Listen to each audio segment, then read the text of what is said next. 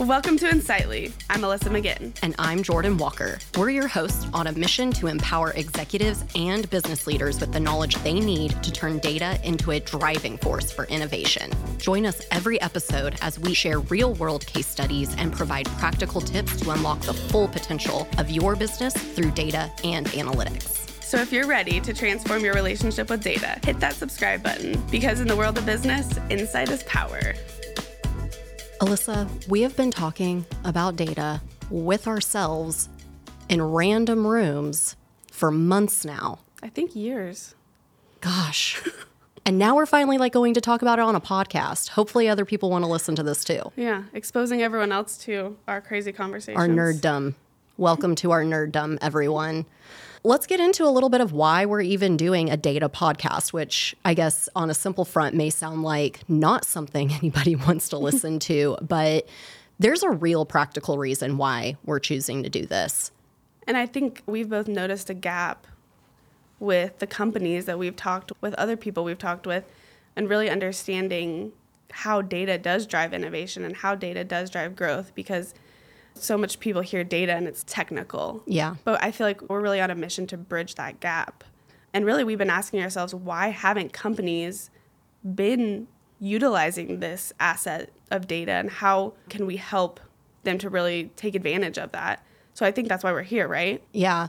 I think for the benefit of those that don't know who we are and why we're even here talking about this, in your company at Infofluency, you help companies with data visualization and really bridging that gap between all of the ways that they could report on data. I'm a marketer.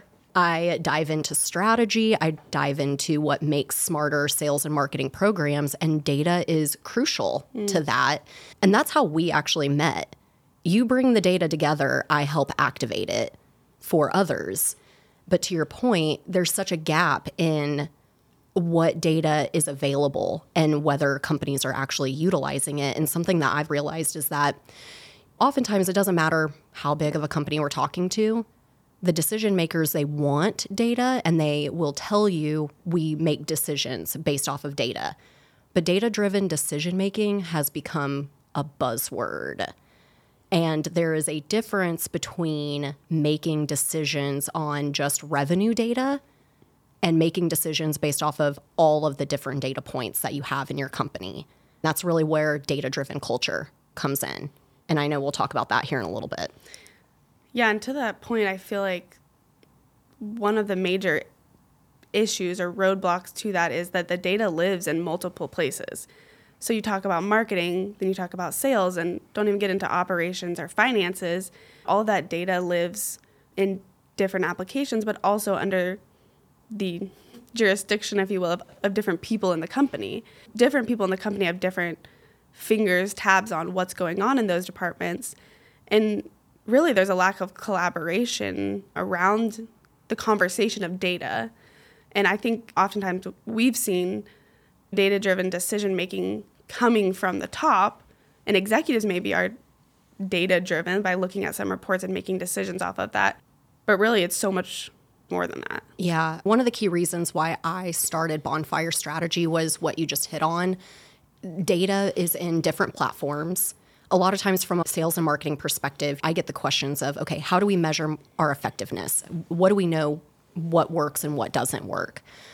But that question goes so far beyond just how is your social media or your email performing for your overall sales program, right? Like you have to have a way to tie that back to like product data, and if you're a manufacturing plant, efficiency and operations, just like you said, because that all goes into your overall profitability and how things truly work for you. And I was on a mission to demolish the silos that exist between all of these different departments. I started thinking, initially, it's just breaking down the silo between sales and marketing. These are two teams that need to work better together and collaborate more.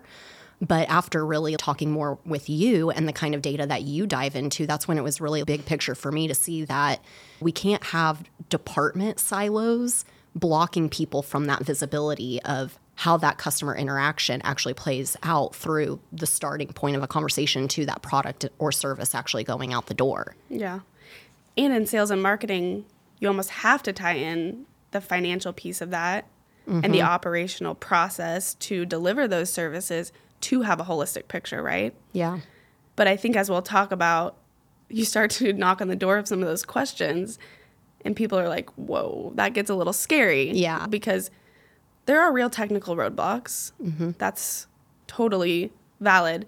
But more than that, it's a different culture than how things have been done. It's like sales does this, marketing does this. The finance people stay and run their reports.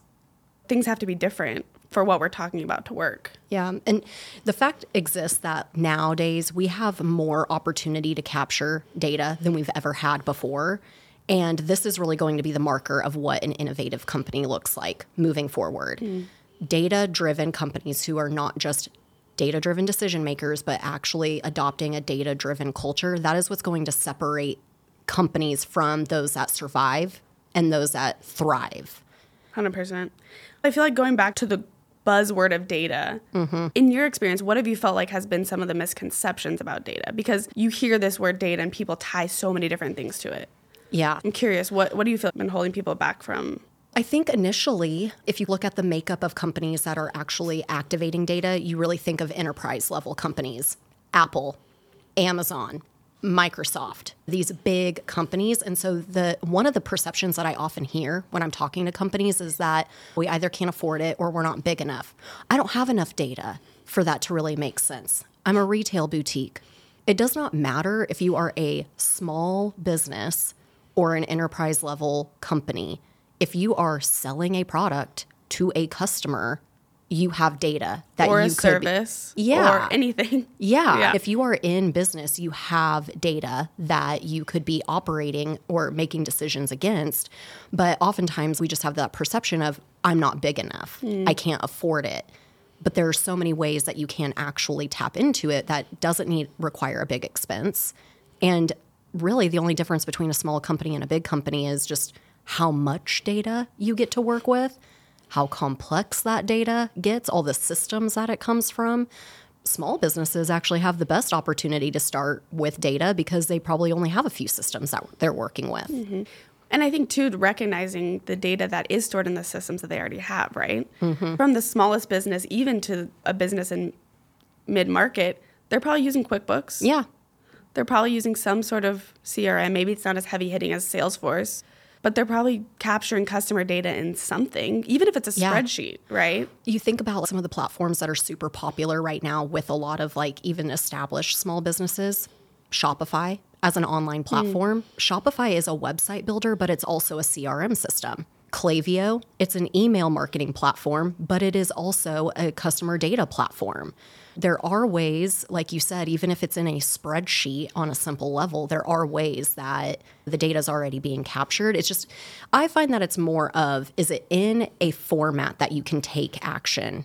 Or is it just a bunch of sticky notes of random thoughts and data points that you've collected and you don't have the time to truly analyze what's going on? Yeah. I feel like another big misconception is just that data and visibility and decision-making around data is only something for the people at the top. It's for your C-suite. And besides that, heck, let's not talk about democratizing the data down to the lowest salesperson, because that truly is the essence of a data-driven culture, right? Yep. But I think there's a huge roadblock when it comes to exposing everyone in the company to data and the data that's relevant for them and that makes sense for them, of course. But I think that's been a long-standing norm that has not yet been broken. Okay, we're the CFO. I make decisions off financial data. I'm the CMO and I only make decisions based off of whether I can track a marketing tactic to revenue that comes in the door. Yeah, that right there hits on what is the difference between data-driven decision-making and data-driven culture. And it's really about not just having data on the top level to identify, okay, what efficiencies could we be bringing in? What ways could AI and automation be helping us create efficiencies in day-to-day tasks? Data-driven culture means that you are allowing that data to be accessible at all levels of the organization.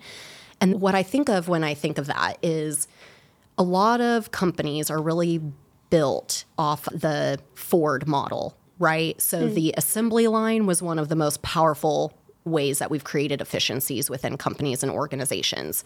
And that exists even in service-based businesses. You have one department of experts over here. They do their work. It gets packaged up. It goes to the next department. Their experts do the work, and so on and so forth before it goes out the door, right?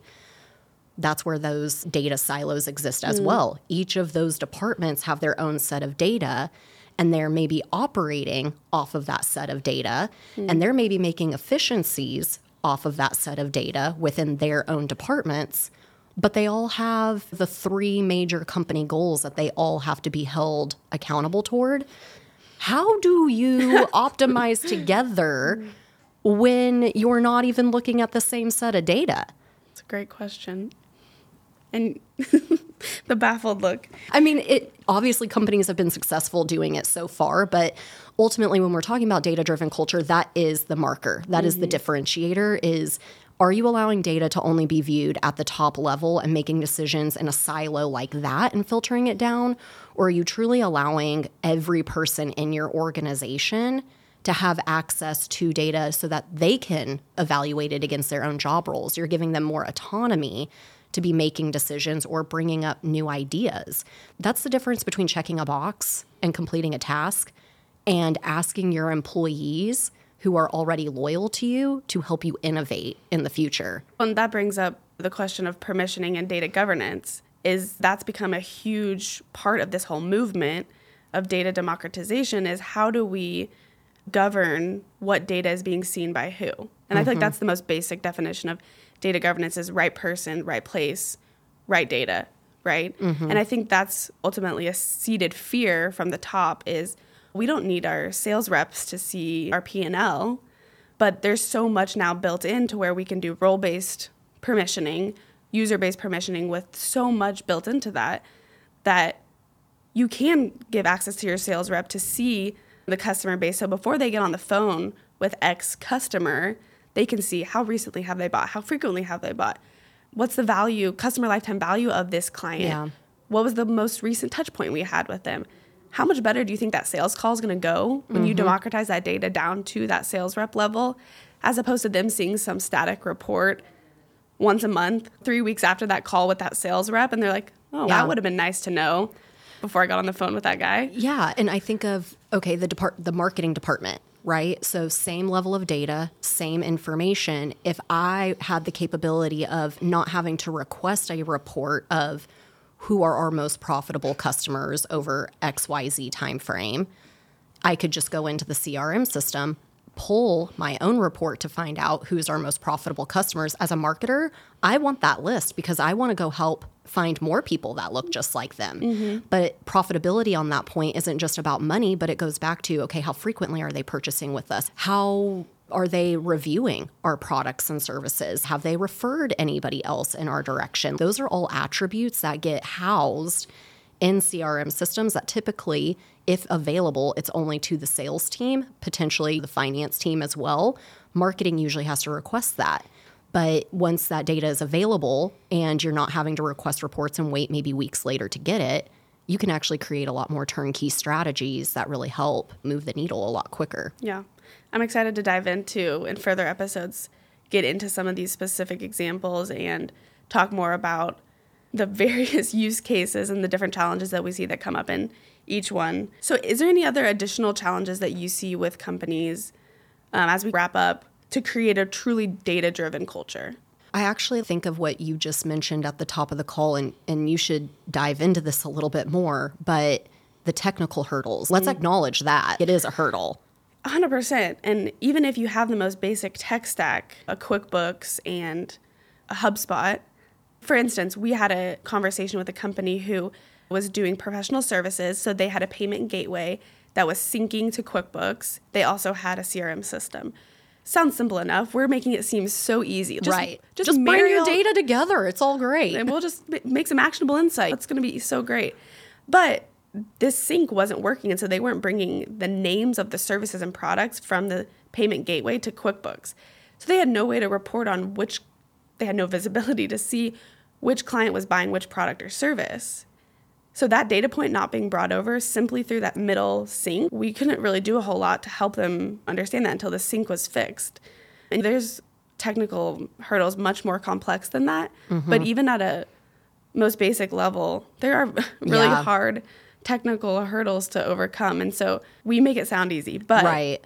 But I think that tech hurdle is actually, like, from a lot of the conversations that we've had with clients, that is the intimidation part of either if you're a big company and you're thinking about all of the different systems that you have, like initially you're going to start to catalog that and think that is an investment to have to figure all of this out. And then you 100%. start weighing out your priorities of, do I go after revenue generating opportunities that I've always done or that have worked well for us? Or do we make the investment to tie all these things together?